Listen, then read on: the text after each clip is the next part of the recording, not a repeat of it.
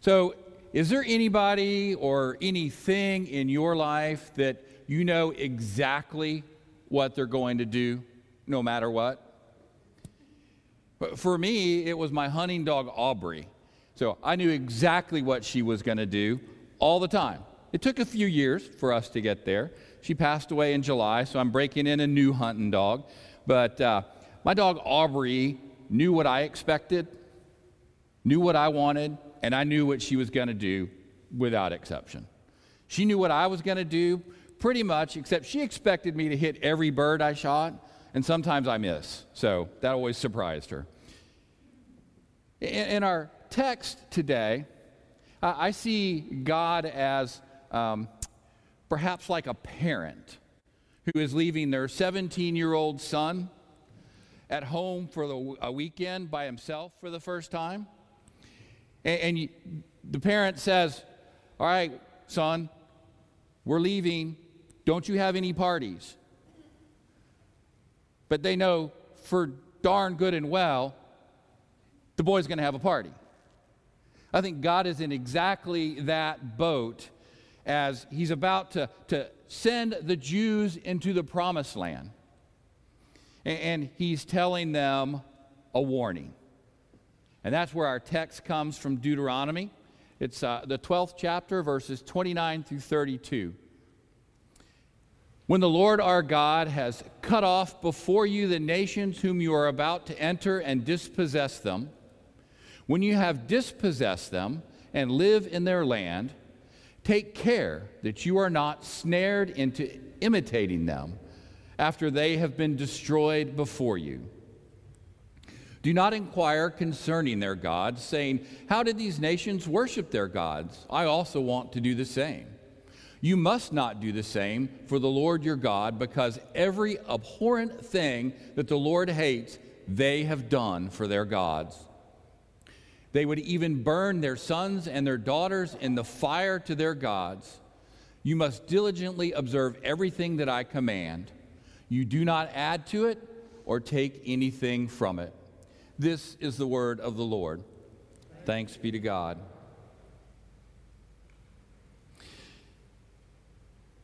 So they're about to enter the promised land, and notice God doesn't say if this happens.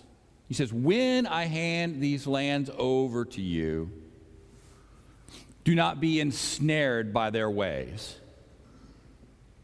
God knew it was going to happen. In fact, this was a theme throughout the Old Testament. The Jews were constantly running off in pursuit of other gods with a little g.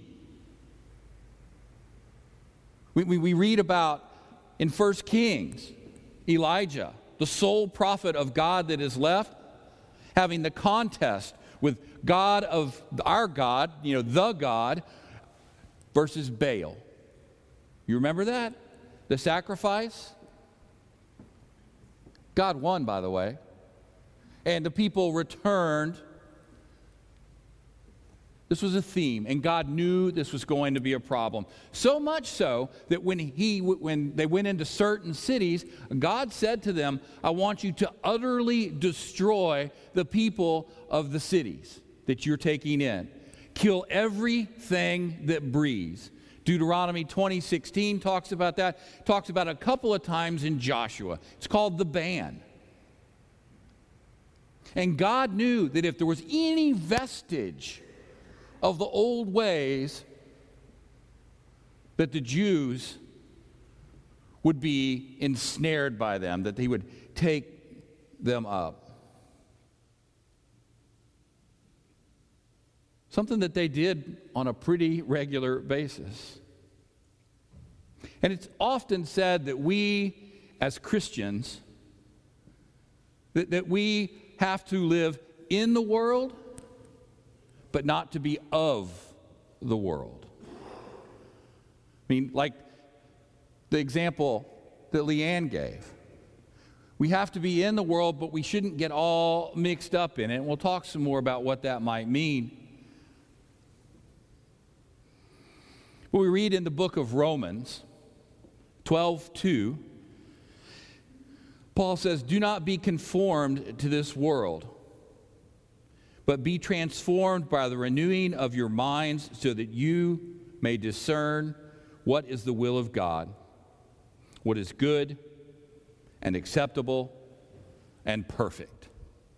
I love Romans 12. I mean, some of you may have a life verse. I'm such a terrible guy. I need a whole life chapter, which is Romans 12. I love that. But Paul is telling us, do not be a part of the world. Don't do it. Now, when we talk about the world, there's three ways that we can talk about the world. We can talk about the world like the planet, right? And then we can talk about the world like all the people in the world. And the third way we talk about the world is what I would call a prevailing culture. That's the world. That's the world Paul is warning us about. That's the world God is telling the Jews not to get ensnared by. It's the world of the prevailing culture. And the truth of it is the prevailing culture here in America, maybe even Texas, or even the community of Humble, is a little different than it is everywhere else. Certainly, the prevailing culture of, say, England is very different than us. And then you go to China and it becomes really, really different than us.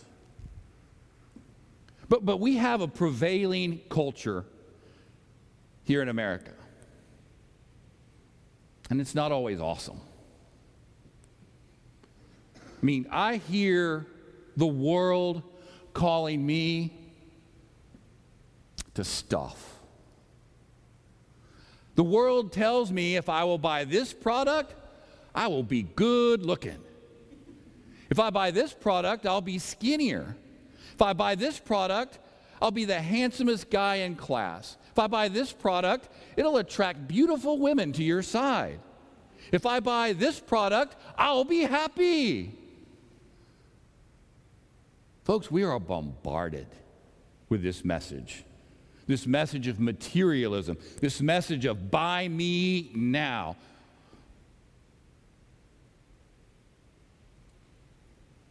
And I might be the chief sinner in this one, because I like stuff. I mean, I have 5 shotguns. My wife is like, why do you have 5 shotguns? I said, well, I have one for duck hunting, I have one for goose hunting, I have one for dove hunting, I have one for quail hunting, and I have one for just shooting, sporting clays and things. I have a half a dozen fly rods for all the same reasons. And I'm a handyman. I fix stuff around my house, I do projects, I work on my boat. And I have told this to my son and my son-in-law over and over and over again. It's the right tool for the right job. I have the right tool for just about every job. And if I don't have it, I will go out and I will get it. Because it is so much easier when you have the right tool. So I'm admitting to you all, I am the chief sinner in this whole I like stuff thing. And that's what the world is telling us. Buy more. More stuff. I mean, it's like he who dies with the most toys wins. Well, guess what? You can't take it with you. It all stays here when you move on. So the world is saying stuff, stuff, stuff, and Jesus is saying, I am enough. I'm all you need. You don't need anything else but me. I mean, he even tells us, don't worry about what you're going to eat or what you're going to wear.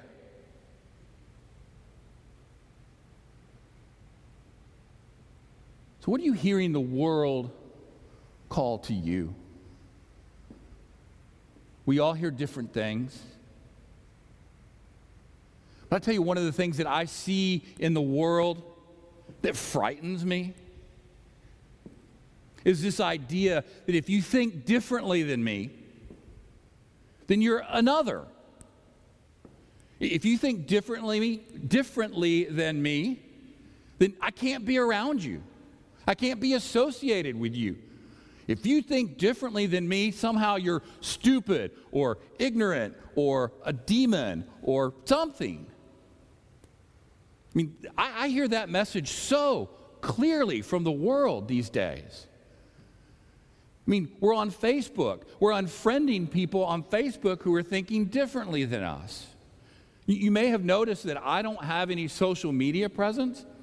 I was on Facebook for years and years and years. And I discovered that for my world and me, Mike Tyson, Facebook was sucking my soul. Amen. That was me. And so I got off of Facebook, and guess what? I got an hour and a half a day back. But I didn't have this stuff being removed from me by the stuff I was reading and seeing on Facebook. Now listen, social media in and of itself is not bad. It's not evil, it's how it's used. So don't hear this as a sermon about social media is bad. It's not. I mean, we as a church use it as a very effective tool to get information out to you. So in and of itself, it's not bad. It's how it's used and how it affects us. So please don't go and tell your children, preacher says you got to get off of Facebook or Twitter or Instagram. That's not the point. The point was, for me, that was a good thing. I don't know what it would be for you. But the world is telling us, if you think differently than me, then you're an other. And brothers and sisters, we can't act like that. We are followers of the Most High God, followers of Jesus Christ who died for the world. As a follower, it is our place to respect everyone. No matter what their opinion is, no matter how crazy we think it might be. As a follower of Jesus Christ, it's our place to be civil. It's our place to respect the rights of other people, to have different opinions from us. So let me make it real clear here. That's everyone. No one is worthy of God's grace. Not one person in this building is worthy of God's grace. Christ died for the world. That means everyone in the world. And all are worthy of respect. They may not choose that grace. That's on them. It's our job to go out and be the grace, to show the love, to be the love in the world. And I tell you, I think that we as a church with a big C, all the Christians in the world, especially in the United States, we are in the fight of our life with this whole idea of, if you think differently than me, then you're an anathema, you're an other. We have got to be the example of how to treat people who disagree with us. Because we're bought and paid for by the same price. And that's the blood of Jesus. Now look, when I say we're not supposed to be of the world, that doesn't mean that we shirk our duties of being in the world. We can be in the world and vote and participate and hold office and be teachers, live our lives. So when we say don't be of the world, that doesn't mean that you don't participate. We have to participate because we're in it, right? If we don't participate in it, how can we help make it better? So do you know the only day of the year where someone can look at you and know that you're a follower of Jesus Christ? Ash Wednesday. But you got to go to church first. But that's a mark. That is a physical mark on your being that somebody can look at and say, oh, they're a believer. The other 364 days of the year, you look like everybody else. So how will anyone know that you're a follower of Jesus?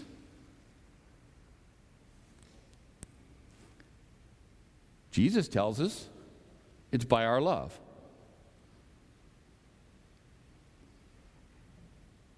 And in that particular verse he's talking about by the way you love one another. But the truth of it is they'll know we are Christians by the way we love the people in the world around us.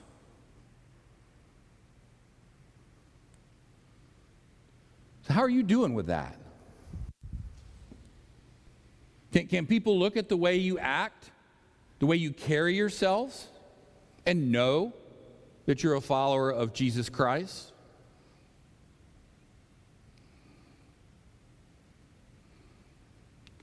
What is the way of the world calling to you? We all hear different things. You might not hear some of the same things that I have heard or that I hear. But did you catch what God said? Don't let these things snare you. These things can happen without you paying attention. You know who ensnares things? Spiders. They put out a web, right? Little fly's just flying around, minding his own business. All of a sudden, he is stuck. That's us. And the world is full of webs. And if we're not conscious about the choices that we make and are they godly, we can find ourselves stuck in the way of the world. So as we go out into the world, let's participate. Let's be in it. But let's also act like we are followers of the Most High God. That we are followers of a God and man that died for us. Let us act in ways that people will know that we are followers of Jesus.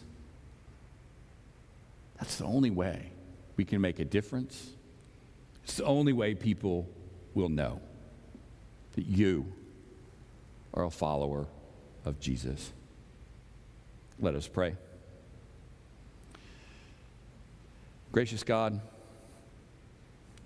the world calls to us in so many ways.